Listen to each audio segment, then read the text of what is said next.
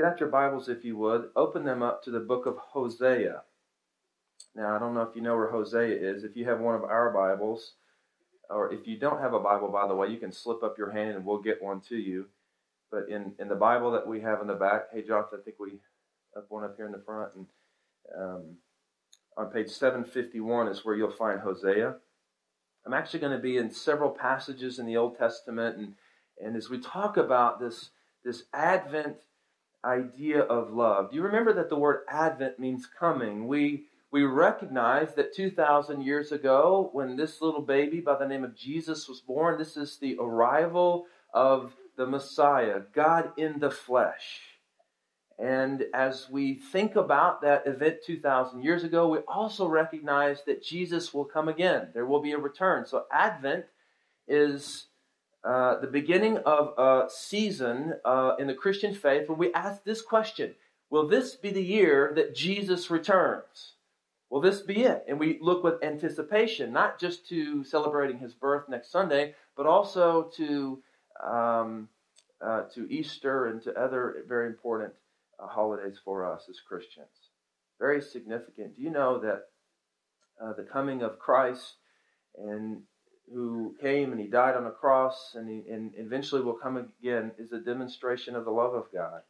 And here's what I want for you this morning. Here's my prayer for you this morning, is that you will more fully understand God's love for people. I want for your understanding of how incredible God's love is to deepen this morning. This is my hope. This is my goal. And so in application, really what I want to do at the end is just ask you, how will you respond to God's love? I want you to walk away with a deeper sense of God's love and enjoyment of God because of his love. It's unlike any other type of love. This love that we talk about being God's love. It's pure and it's good and it's satisfying. Adam and Eve experienced God's love unhindered before they sinned. And all of us, since the fall that's recorded in the Bible in Genesis chapter 3, where Adam and Eve rebelled against God, they tried to take the place of God. The relationship between God and man was separated. So all of us have struggled to really feel a sense of purity in our love for God and really drink deeply of his love for us. And so within us, there's a longing to experience more of God's love. And we just kind of always feel like we fall short in this. That God works on us, we can experience more fully. But the love that God has is incredible. We as leaders of Neartown Church want you to experience the fullness of God's love. And it's hard to fathom. When I think about love in the early days of love in my own life, I'm reminded of this really important event when I was in the 7th grade. Her name was Kayla. We went on a trip together. She was from another church, and I went with my church. And I knew once I saw Kayla across the room that I was in love. Kayla was beautiful, and she was a much, much, much older woman. You see, I was in the 7th grade, and she was in the 8th. And I knew that she would be mine. Now, you might laugh at that, but I think I did think that I loved her. And here's how much I loved her as evidence of it. This is back in the days, back in the days, whenever you listened to music on the radio, and to get a recording of it, you had to take your little tape player with the blank tape that you would purchase, in the pack of like 8, and you'd take the blank tape and you'd put it in the tape player, and you'd stick it up next to the radio, and you'd hit record, and it would record it. And so for me, there was one song that I knew I wanted to send to Kayla. But I waited and waited and waited. I remember waiting by the radio, and it was a country music song, so you know that I wasn't a Christian back then. And so I waited, and finally this song came on. It was by these really brilliant poets, the Judds. And the Judds had this song called "Love Can Build a Bridge." Does anybody know this song? Remember this song? Yeah. So this is how serious I was about showing her that I loved her. Love can build a bridge. I recorded it, and then I had another tape recorder, so I recorded it on that, and then I recorded it on the first one over and over and over. And so I sent her a mixed tape, which wasn't actually mixed because it was the same song over and over and over. And here's the song. Be swept into love with this song. Gladly walk across the desert. with no shoes upon my feet, to share with you the last bite of bread I had listen to those to words. eat. I would swim out to save you in your sea of broken dreams. Crank that thing up. That's good. When all your hopes are sinking, let me show you what love means. Love can build a bridge between your heart and mine. I don't know if you missed the lyrics on that, but it's there's some useless. Micah, you might want to take down notes here as you're writing lyrics for your group. These are good. It says, I would gladly walk across the desert with no shoes upon my feet. Some other words, something about giving you food. I would swim out to see you in your sea of broken dreams. So my love for this woman was serious. I mean, it was serious. I was in 7th grade. Jeannie just walked in from Jeannie. This is about another woman. I'm sorry. I was in 7th grade. She was in the 8th. And I loved her. And my commitment to her was strong. And so our love flourished because of this tape until something tragic happened. My unending, passionate, faithful, strong love was stopped abruptly when my parents told me that I was going to have to start paying for all the phone calls that were long distance. So my last call was basically to tell her, sorry, it's over. You can take that tape and throw it away. You see, this is how we think about love oftentimes. It's so, I think things like this and in relationships here on this earth, we learn about love, right? I mean, many of you are right now in love. You're in love with your parents or your children, or maybe hopefully your spouse, or maybe you're in love with a dog, or God forbid, cats. You have a sense of love and longing, and it's within you to love. And for me, as I thought about that early love with Kayla, my love for her was strong and steadfast and committed until it became inconvenient or cost me something. And then it was over. It was really easy to walk away from it. When we think about the love of God, we must recognize that God's love is, in spite of the fact that it would be, if it were like, if God worked like we do with one another, He would have stopped loving us a long time ago. God loves us even when it's inconvenient, even when it's difficult. It's interesting as we're trying to understand what it means to say that God loves us. It's a familiar phrase. Maybe you've even spoken it yourself or thought it. The Bible gives many images of love flourishing. And oftentimes these images are between a man and his wife. And when Adam was, in essence, married to Eve, their love flourished. And it was disrupted because of sin. And when God decided He was going to begin wooing and pursuing and rescuing fallen people, the image that the Bible gives is that of a husband pursuing or rescuing his wife. We know that when God identified this group of people, the descendants of Abraham, we know them as Israelites, that throughout the Bible that they are called like His wife. Ezekiel chapter 16, verse 8, the prophet Ezekiel speaks of it this way on behalf of God. He says, I made my vow to you and entered into a covenant with you, declares the Lord, and you became mine. And this is imagery that makes us think of a marriage between God and Israel.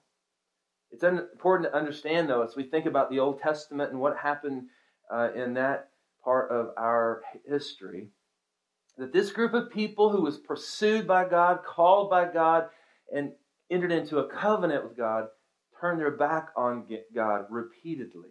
They were unfaithful to Him. While God loved them, they loved false gods. But God continued to be faithful to them. Israel was unfaithful. Israel was like that of an adulteress. Eventually, Israel suffered. They were sent into exile by God. But there's a remarkable story of love in the Bible that talks about God wooing her back. Isaiah speaks of it in this way. In Isaiah chapter 54, verse 7, he says, for a brief moment I deserted you. In other words, you were exiled. You were punished because of your unfaithfulness. But with great compassion, I will gather you. In overflowing anger, for a moment I hid my face from you. But with everlasting love, I will have compassion on you, says the Lord. Can you grasp this kind of love? I want you to. I really want you to. I want for your response to who God is and what He's done in your life through Jesus Christ be a response to His love for no other reason than the fact that He loves you deeply. There's a helpful story in the Old Testament about this man by the name of Hosea. I want to talk about this story and this relationship that Hosea had with Gomer in hopes of deepening your understanding of God's love. Now, just a little bit about Hosea. Raise your hand if you've ever heard of the prophet Hosea. Okay, yeah, he's not talked about a lot, but something interesting happened. He was an 8th century prophet, so this is the BC, so this is the 1st century where God was raising up this group of people to speak God's message to people in the right time. And oftentimes, whenever God would raise up prophets, it was because His people, Israel, were mixing the religion of Him, God, Yahweh, with the worship of Baal or false gods. And so oftentimes when a prophet would speak up, it would be because Israel was being unfaithful to God. There were also reasons like Israel, in their practice, was practicing injustice. They were neglecting the poor and the marginalized. And so because of these things, God would raise up these prophets, and Hosea is one of the first ones to speak on behalf of God. But God does something really unique with Hosea. The first time we see in the Bible God talking to Hosea, in Hosea chapter 1, verse 2, God tells him to do something that ought to surprise us as we consider that it's really a message of love. It's really a lesson of love here in Hosea. What God tells Hosea to do is found in chapter 1, verse 2. He says, when the Lord first spoke through Hosea, the Lord said to Hosea, listen to this, go, take to yourself a wife of whoredom, and have children of whoredom. For the land commits great whoredom by forsaking the Lord. I mean, the Bible's getting interesting at this point, right? Here's what he says. Go take yourself a wife of whoredom and have children of whoredom, for the land commits great whoredom by forsaking the Lord. It appears that God is commanding Hosea to marry a woman who has formerly been a prostitute. Now, there's some discussion or debate as to whether or not he knew she were a prostitute prior to him marrying her, but whether or not he knew, the reality was she was. She was a rebel against God prior to Hosea going and getting her the first time. It's obvious that she was a morally lax woman. And God wanted to use Hosea's relationship with her as an object lesson for us on His love for unfaithful people, specifically in this case, Israel. So God directs him to take her as his wife, and he does. She became the unlikely wife of this young preacher, really. Now, when they were first married, we ought to think that their marriage was beautiful, and their love began to blossom, and God blessed their union with a son. And he gets an interesting name. His name is Jezreel, and the name Jezreel is actually the name of a city where something really grievous happens, and it's in essence a prophecy against this city where God is going to right that which was made wrong and in turn bless Israel. This boy Jezreel was the son of Hosea and Gomer, and as Jezreel is growing up, Hosea notices a change in Gomer. She starts becoming restless, we can assume, and she's like a bird trapped in a cage, maybe longing for the life she formerly lived. Hosea was very busy. He was preaching. This is an important role to God. He's calling people to trust in God for deliverance, and he's calling them to repent. Return to the Lord was the theme of his message, and he repeated it repeatedly. But Gomer, she grew distant. Her absences from the home grew more and more frequent. And maybe Hosea started to wonder if Gomer was being faithful to him. I imagine that he lay awake at night as she had not maybe arrived home on some nights, and he wrestled with his fears. That while he was out preaching, repent, return to the Lord, God will deliver, that she was being unfaithful to him. And so what happened? She became pregnant with her second child. The suspicions started being confirmed. The name of this child was Laruhamah, meaning unpitied or unloved. What it implied is that she would not ever experience her father's love. And here we begin to see the symbol of Israel wandering from God's love. And Hosea has to deal with it. Soon after that, Gomer became pregnant again with Lo-Ami, which meant not my people. What this name and this child represented was Israel's alienation or separation from Jehovah because of her unfaithfulness. And it also exposed Gomer. So it's out in the open now. Gomer is an adulteress. She's unfaithful. Everyone knew. Now, in between chapter 1 and chapter 3 of Hosea, where we hear the historical narrative of this story, we see Hosea prophesying and drawing links between his relationship with Gomer and Israel's or God's relationship with Israel. It's incredible to consider that as he was pleading with Gomer to return, God is pleading with Israel to return. But still she ran off. Gomer did. Israel did too. People did too. She ran off for other lovers. People that promised to lavish things on her that would satisfy her. Hosea tried to stop her, but he couldn't. She's leaving for good. He loved her deeply. He was grieved for it. And I'm guessing that some of his friends would say, good riddance to her, Hosea. You deserve better than that. But he loved her deeply. What he felt towards Gomer, though she was unfaithful to him, was strong and deep and pure. It helps us to understand God's love for Israel and God's love for people, God's love for us. God wanted Hosea to see Gomer restored as his faithful wife. Surely Hosea knew God was strong enough to do it. He had to be close to God because he was a prophet of God. The word got back to Hosea eventually that she had been deserted by these lovers, by these little false gods she was running after for satisfaction. They had left her empty. So she sold herself into slavery and she'd hit rock bottom.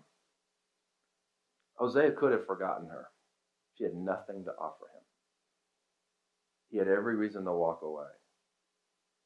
But his love told him, don't give up. Hosea chapter 3, verse 1 says this.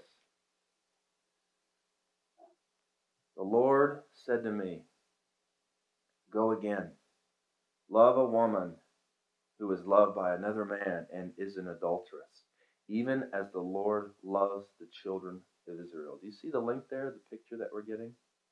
Though they turn to other gods and love cakes of raisin.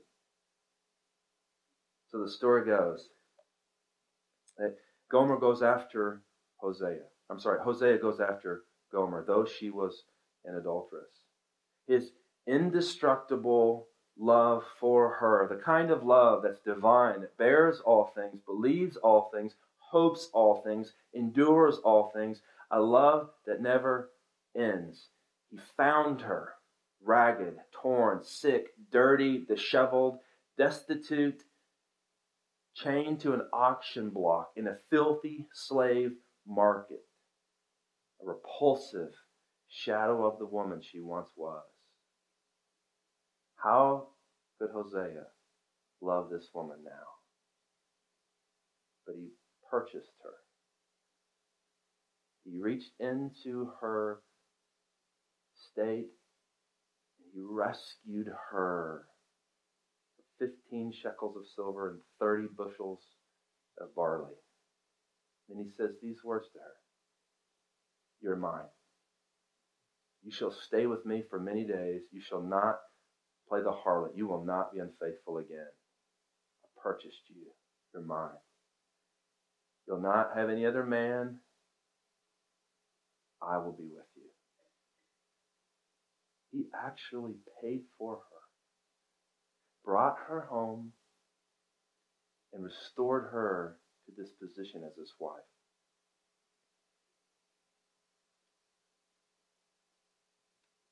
Now fast forward 800 years from this occasion to a dusty barn in Bethlehem. There's this man and this teenage girl, Joseph and Mary. She's pregnant supernaturally. We read these words. While they were there in this barn, the time came for her to be born. She gave birth to her first child, a son. She wrapped him snugly in strips of cloth and laid him in a manger because there was no lodging available for them. Although Israel and all of humanity and you and I played the harlot, were unfaithful even before we knew what it meant to be unfaithful, God chose to come and get us. When the Christ was born, God began wooing us and calling us back to himself. He seeks, he calls in Jesus Christ. And he purchased us, not with money, but with the shed blood of Jesus. This is love. This is the love we celebrate at Christmas. The kind of love that calls us from our destitute state, woos us, draws us when there's nothing in us that deserves love. This is love.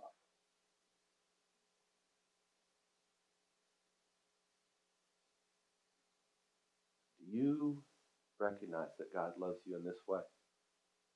This is why Jesus came. No matter your state, no matter how far off you feel like you were, no matter the junk that you have in your life, God rescues you in Jesus Christ.